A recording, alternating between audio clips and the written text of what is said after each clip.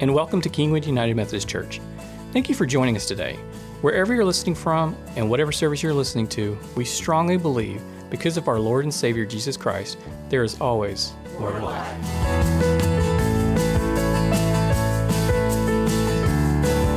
Good morning, church. Good morning. Hey, my name is Clint Wiley, and this is my first Sunday in my new role. Thanks be to God. It's been such an honor and a joy to serve alongside Chris for all these years, and it's really cool just to be able to preach alongside him this morning as he's preaching over in the sanctuary. I told him this morning, I said, I'm excited to preach, but I'm also kind of bummed because I don't get to hear your last sermon. And so as most of you know me and some of my story, and for the long time, if you asked me what my calling was, I would say I am youth ministry for the rest of my life. That my greatest passion is to see students come into a loving transformation relationship with God, and to see them walk through those really tumultuous years of their lives and be able to walk alongside them. And I believe that calling is one of those things that is ever evolving. That calling is not just something that we hear the word of God, or we feel a direction and we go that way for the rest of our lives. But as we are in relationship with God, calling ever evolves as we step into decisions, as we step into places in our lives, as our perspective changes, as the experiences that we go through mold and shape our view and our lens of the world. God continues to mold and shape us in new and different ways. And so when I knew that this was a possibility, as Chris announced that he was leaving, I went to God and just asked some of the hard questions. Like, God, where are you calling me to? Is this the area that you're calling me, that you're leading me into? And I was faced with this decision to stay in something that I've known and loved for my whole life, or to step into these unknown waters that are riddled with uncertainty, that though I have a great passion for missions, it is new grounds. I mean, I get to work with adults now. It's weird. But I'm excited. I'm excited to step into this place. I'm excited for many more choices like that, for many more choices to step into where God is leading and calling. Right? Each and every day, we all step into choices, whether big or small, whether they are decisions at work or decisions at school or decisions at home. We make decisions every day. And we make decisions based on the lens in which we view the world through, right? Based upon our experiences, based on the things that we know and the things that we see, we make these decisions. And we do what they call in the business world value propositions when we make decisions. Right? We get this on one side and this on the other side, and we decide which one is of greatest value. And we do a cost-benefit analysis and determine which one is more beneficial for us to move forward with. And based upon our lens, based upon the way that we view the world, based upon our experiences, we make a decision, yes or no. Let me give you an example. In my family, we this last week we were riddled with this terrible vermin called the stomach bug. Anybody ever had that just run through your family? Yeah, it's the worst, right? It started on, I think, Monday with our youngest, Kaya. She woke up in our bed and said, "Mom, Dad, I threw up in my bed," right? And so then you're like, okay, where else, right? And so it's like a scavenger hunt to find all the places that there might be last night's dinner on the ground, right? And so you start to change the lens in which you view the things that you're putting into your kid's stomach, right? And then it hit my son, right? And he came down and he said the same thing, right? And so all of a sudden, our kids start asking for spaghetti and meatballs, and the marinara sauce that we were thinking about is not just thinking about how it's going into them, but we're thinking about how cleaning it up off the floor, right? And so it changes the way that we think about about what goes into our kids' mouths, right? And all of a sudden, the only thing on the menu is water, right? And so we make these decisions every day based upon our experience, based upon the things that we go through. In our text today, if you have your Bibles, we're going to be in Mark chapter 5. When I teach, I just encourage you to to have your Bible, whether it's in your phone or in your hands. We'll also put it up on the screen because we don't want to exclude anyone from the Word of God. But I think it's important to have your Bible. You can mark it up, you can underline it, you can write notes in it, because I believe that the Word of God is living and active. I believe that the Word of God desires to move in our lives and mold and shape and transform us. Hebrews 4:12 says, "For the Word of God is alive and active, sharper than any double-edged sword. It penetrates even the dividing soul and spirit, joints and marrow." And get this, it judges the thoughts and attitudes of our hearts.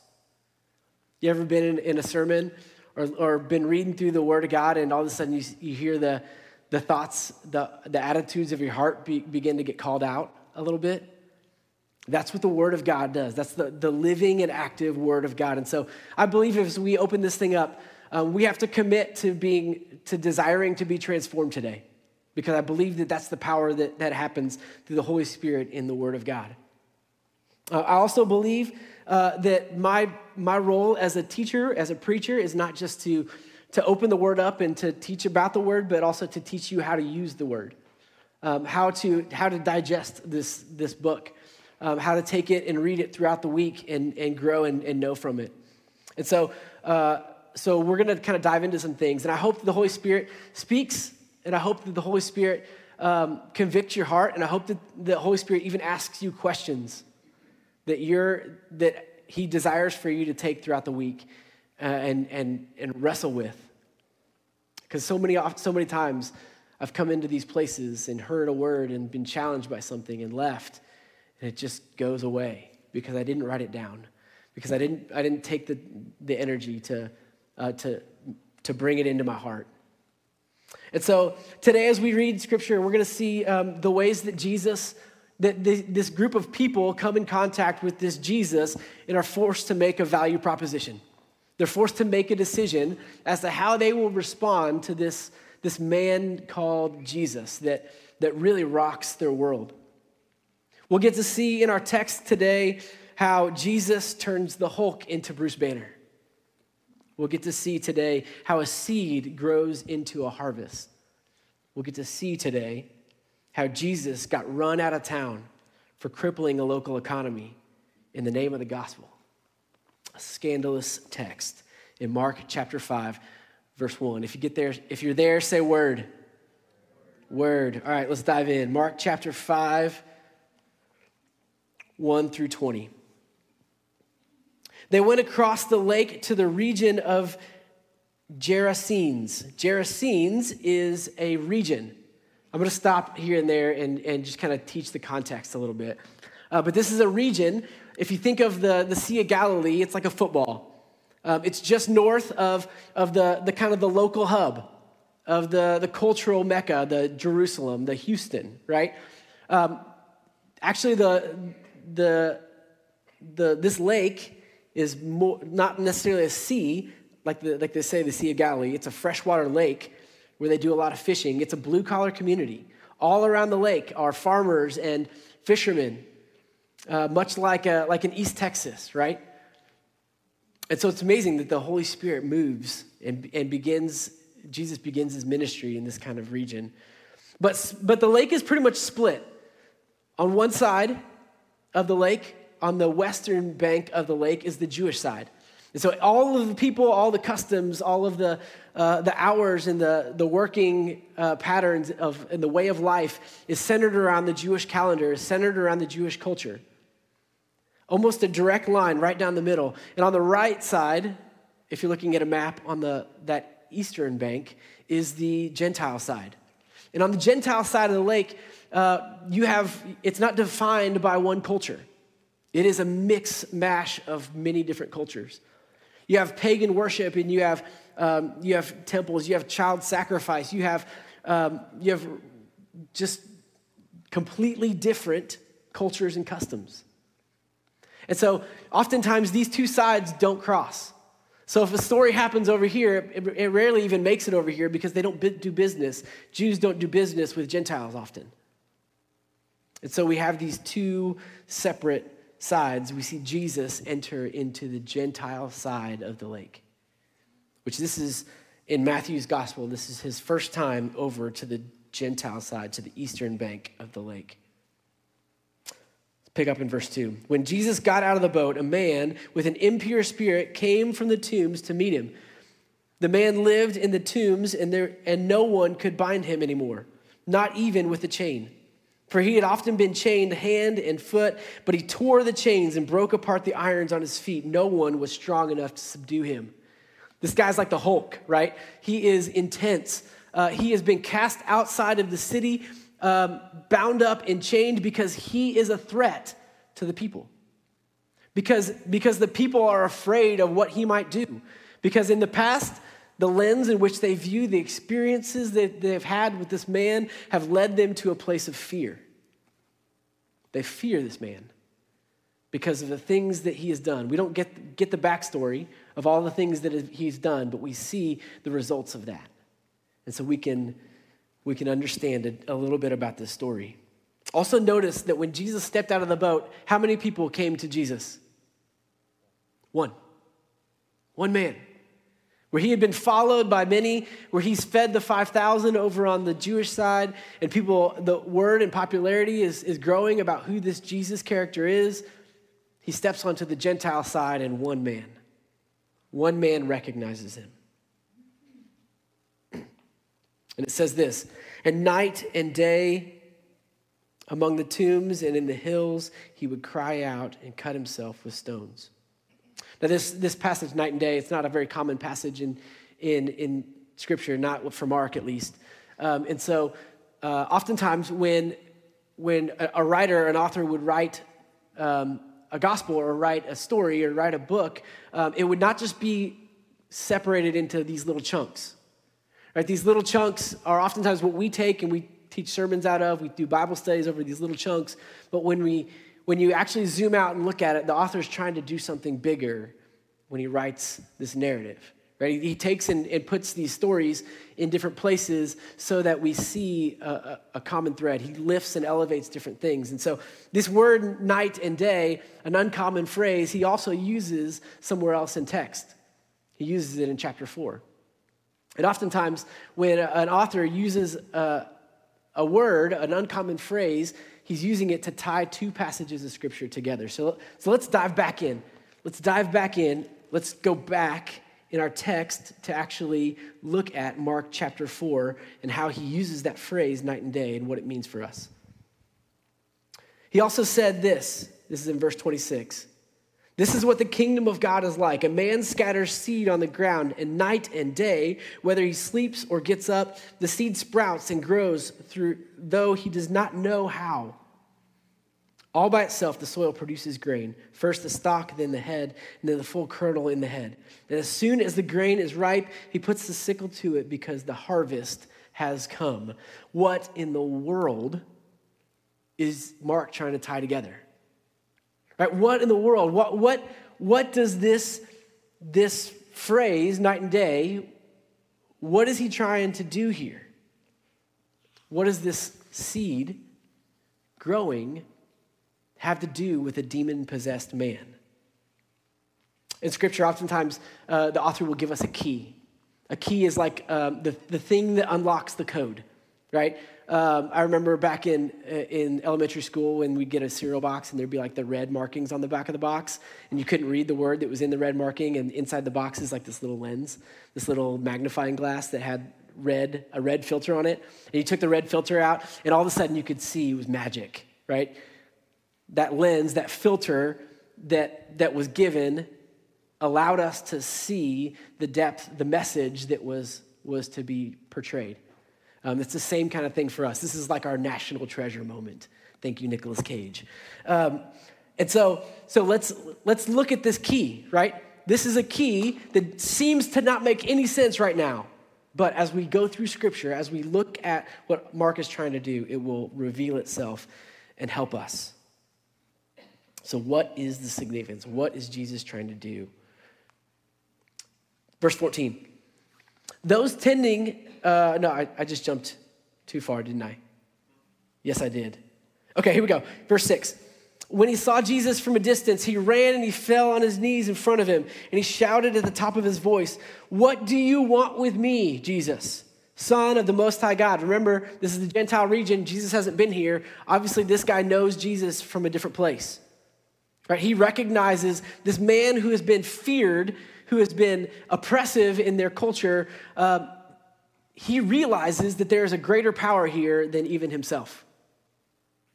Friends, those things that we fear, those things that we think are far too big for us to handle, that we just push outside of our town, that we just push outside of our community, that we push outside of our thought, God is bigger than those. Amen? God is bigger than those things. So whatever those things are, hear these words. Hear these words. In God's name, don't torture me. For Jesus had said to him, "Come out of this man, you impure spirit." And then Jesus said to him, "What is your name?" "Your name is Legion." "My name is Legion," he replied, "for we are many." And he begged Jesus again and again not to send them out of the area. Verse 11, a large herd of pigs was feeding on the nearby hillside. Remember, this is a Gentile region. That probably wouldn't happen on the Jewish side, right? A large herd of pigs, because that thing. But the demons begged Jesus, "Send us among the pigs. Allow us to go into them." And he gave them permission, and the impure spirits came out and went into the pigs. And the herd, about 2,000 in number, rushed down the steep bank and into the lake and were drowned.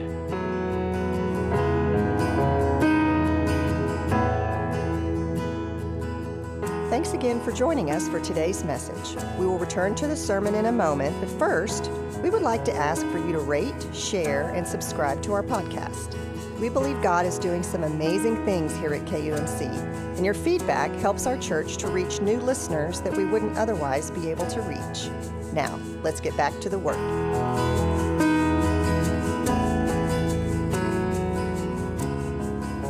I want you to hear the significance of that. 2,000 pigs. Think of all of those pulled pork sliders. Right? This was such an important part of their economy. This is the food source for probably the entire village. Right? This wouldn't just be one farmer's crop or one farmer's livestock. This was probably the livestock for the entire village. They would brand their pig, and they would give it to these shepherds or farmers for these pigs, and the whole town's pigs might have been in this one region, this one area. And all of a sudden, in a moment, the economy of the entire town shifts. I think it's important for us to actually ask questions of the text. It's a common practice in Jewish culture that when a rabbi would read a text, that the disciples would then rattle off question after question after question about a text. I think oftentimes we're afraid to ask questions of the text because the Bible is perfect, and if we ask questions, we might start poking holes in it. But I truly believe that when we ask questions, it reveals truth, and that God's not afraid of questions because He is truth. Amen. And so we can ask questions of the text, and they may not make sense, but as we get the key, it helps to unlock some of those things. So why would Jesus do that? Why would Jesus decimate a local economy in order to cast demons out of this man? Was there another way, Jesus? Couldn't you have done something else? So those tending the pigs in verse 14, they ran off and they reported this to the town in the countryside. And the people went out to see what had happened, right? This is a noteworthy thing. If somebody runs into town and says, all of our pigs are gone, they're going to be like, what the heck? Right? And they come out to see what's going on here. And when they came to see Jesus, they saw the man who had been possessed, the man that they were afraid of, that was possessed by the legion of demons, sitting there, dressed and in his right mind, and they were afraid. Right? You would think that they would be rejoicing about this.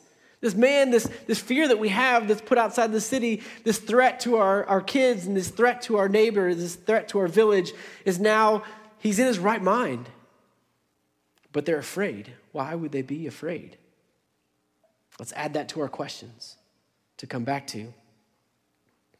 And so those who had seen it, they told the people what had happened. What had happened was this demon-possessed man no longer had a demon in him. And they told about the pigs as well. This demon-possessed man is healed, and our pigs are gone. And they're faced to make a decision. In the light of Jesus, in the light of their encounter with Jesus, they're forced to make a value proposition. Right? Do we celebrate this healing that happened, or do we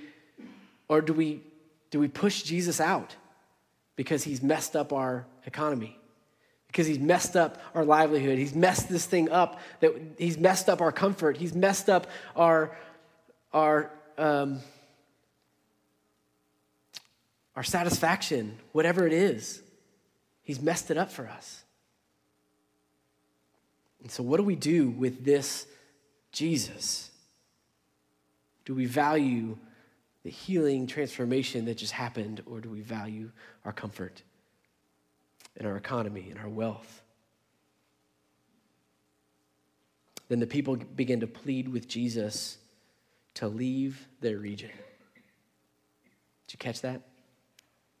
Did you catch their choice? Why are they asking Jesus to leave? And so as Jesus is getting into the boat, he's gonna go by the things that they want, right? He's not rocking the boat here. He's probably only been there maybe an hour or two on this whole region. As Jesus is getting into the boat, the man who had been demon-possessed begged to go with him. And Jesus didn't let him. Why in the world would Jesus not let this man in the boat with him? This man has nothing. He's been ostracized by community. He's been ostracized by everybody. He has nothing. He has no food, no home to go back to. Why would Jesus not take him in? And just allow him to be a disciple, to sit at his feet, to teach him, to grow him. But no, he refuses. He says, no, you can't come with me. Why? But hear what he says. Hear what he tells him.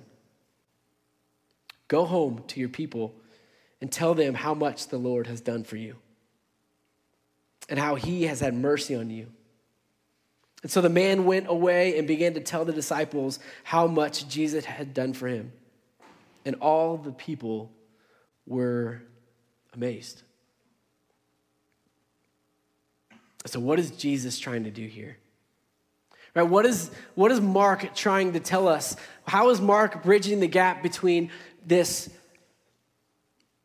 question of these two people, of these two texts, of a growing seed and this man demons have been cast out? Well, if you look a little further, the next time, so he leaves, right? He leaves this region and goes over to the Jewish side and does some things over there, and he comes back in Mark chapter 8. It's this whole narrative, right? In Mark chapter 8, we see the answer to the question. We see the answer to this key. In Mark chapter 8, we see this passage where he comes back to Decapolis and he feeds 4,000 people. It's a similar story to when he fed 5,000 people on the Jewish side. But in Mark chapter 8, we see this text on the Gentile side where he breaks bread with the Gentiles. Where he's saying, I am the bread of life even to you. And 4,000 people show up. How many people showed up the first time he came on the shore? 1.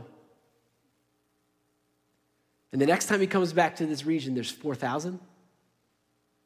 Coincidence? I think not. Maybe, just maybe, Jesus spread a seed. Maybe, just maybe, Jesus sowed a seed and he went away night and day. And the seed began to grow. And the seed began to turn into a harvest of many. And Jesus, the Holy Spirit, would come back to reap the harvest. What a beautiful image. What a beautiful image for us. That God desires to do these kind of things even today. Now let's go back real quick. Let's go back to this question, the questions that we were asking. Because the questions that we ask of Jesus oftentimes speak of the character of Jesus, and the character of Jesus oftentimes convicts our own character. And so as we look at the character of Jesus in the midst of these questions, we'll see revelation of the ways that God wants to use this text to mold and shape and transform our lives. So what does an unaided growing seed have to do with a demon-possessed man? If we are faithful to sow seed, if we're faithful to sow the word of God in the world, then God can do exponentially more than we could ever hope or imagine. God can take 1 and turn it into 4,000. But it requires us being faithful to do so. It requires us being faithful and obedient to sow seed in the world, to share the love of Christ in the world.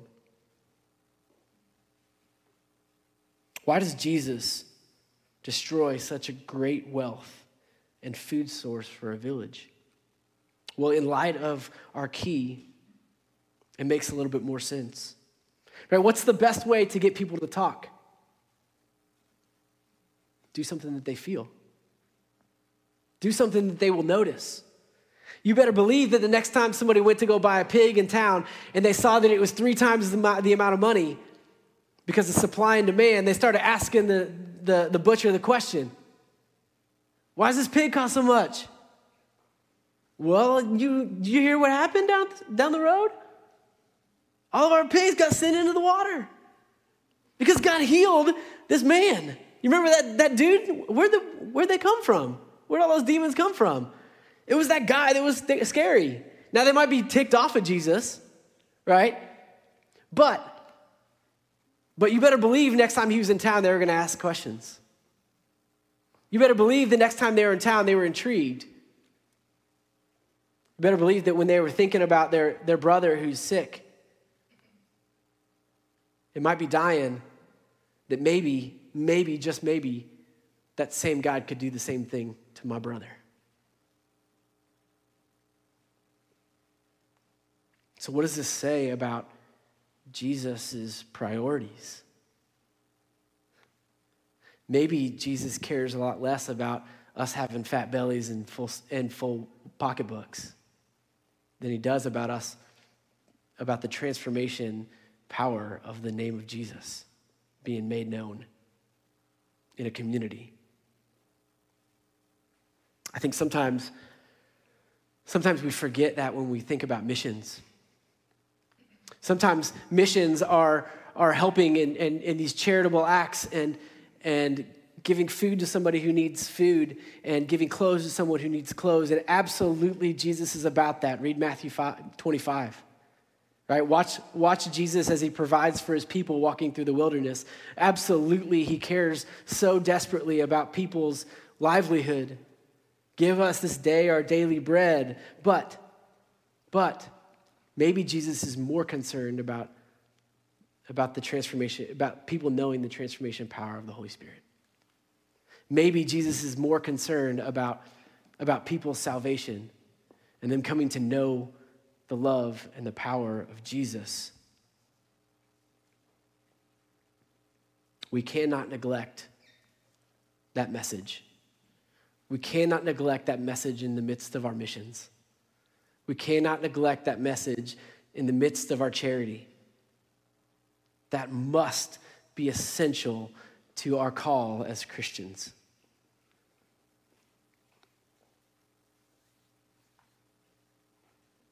And so I ask the question, what does it look like in your life to invest in transformation of lives? Not just giving a shirt for somebody's back or food for somebody to eat, but what does it look like for you to invest in transforming lives for the name of Jesus Christ? Our third question that we asked in this text was, why were they afraid when they saw this restored man? Why did they even ask Jesus to leave? I think oftentimes we believe that uncertainty leads to fear, right? I'm uncertain of the darkness that is underneath my bed, therefore there must be a boogie monster and I am afraid. But that's not always the case, right? I know oftentimes I've gone to bed knowing that there's darkness under my bed without the fear of a boogie monster. So oftentimes it is a predisposition to fear that actually leads to greater uncertainty. It is a lens of fear. Chuck Swindoll said this: the lens of fear magnifies uncertainty. The lens of fear magnifies uncertainty. Last time I preached, I used Cooper in my sermon, and Kate got mad at me. Somebody used Kate in my sermon today. I remember when Kate was, and we had the swing set in our backyard. We still have it, but we had carpenter bees in the swing set, and they were everywhere. They were flying all over the place. And Kate had no concerns, no cares that these bees were flying everywhere. You know why? Because she didn't know that bees were harmful. She didn't know that bees could hurt you. And you know what didn't happen? She didn't get stung. But then somebody told her that bees sting her. And that somebody told her that bees hurt. And all of a sudden, her lens in which she viewed those bees changed. And she became terrified.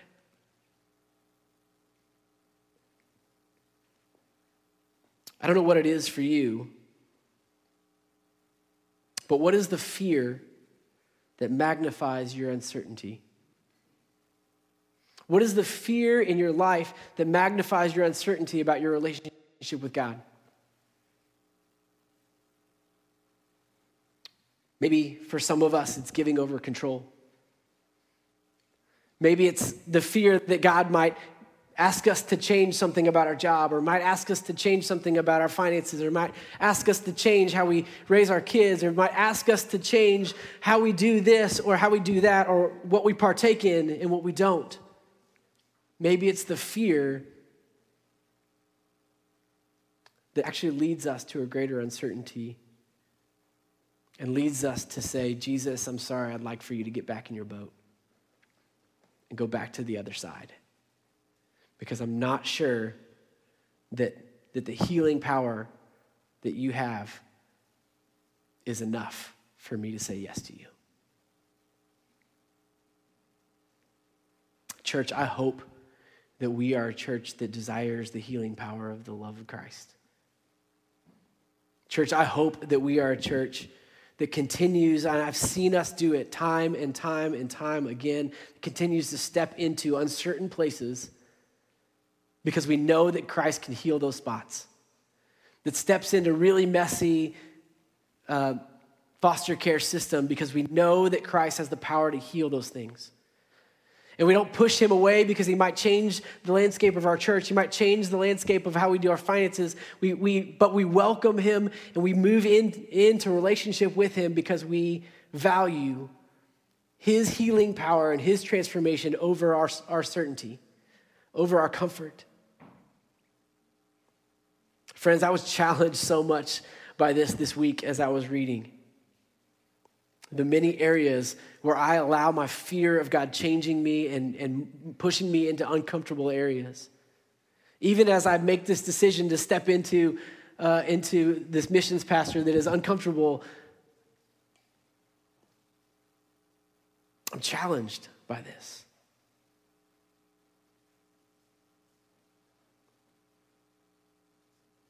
And so finally, the question that I want us to end on today is, why does Jesus not let him into the boat? This man is entirely and completely ill-equipped to share the message of Christ, to teach the Bible, to answer questions that people might have. He is completely and utterly ill-equipped. But yet Jesus sends him with the only thing that he actually needs, his testimony. He sends him with his story. He sends him with the story of, God, I once was this and now I'm this. I once was lost and now I'm found. I once was broken and now I'm healed. All that we need, friends, is the power of our testimony. Is to know what Christ has done in our lives and to share that. And when people ask us questions, say, I don't know, but I know that Christ did this for me. I don't know. I don't know all of the things. I can't refute your arguments, but I know that Christ did this for me. And that's enough. And maybe you can't answer that question. Maybe you can't answer the question of what God has done for me. Maybe you can't articulate the transformation power that Christ has done in your own life, and that's okay. But I would ask you, maybe, just maybe, you need to come and meet Jesus with a willing heart and allow him to do some transformation work in your lives. Maybe it starts with saying yes to that Jesus and allowing him to do some transformational work. Your testimony is all that you need to sow the seed of the gospel to the world. So friends, when we allow the word of God to penetrate our lives, it does incredible works of transformation. When we allow this book to be living and active in our lives, it does the work of transformation. But only if we let it. Only if we say yes to Jesus. Only if we allow Jesus' presence to mold and shape and move us. But if fear leads our interactions with God, then we will never see the true potential of how God wants to use each and every one of us. Amen. Let's pray. God, we give you thanks for the word of God. We give you thanks for your life transformation. We give you thanks for the ways that you move in our hearts and minds. God, stir us to a deeper connection with you. Stir us into those kind of relationships that you had with Gentile people who maybe don't look like us, maybe don't act like us, but God, you've called us to them. You've called us to love, and you've called us to share our testimony. You've called us to share our stories. And maybe that means we need to step outside of our comfort zone. Maybe that means we need to step outside of our Christian bubble and to interact with people that don't look like us or don't talk like us or don't act like us. But God, move in and through us in these coming weeks. In the name of the Father, Son, and Holy Spirit. And all God's people said, amen, amen.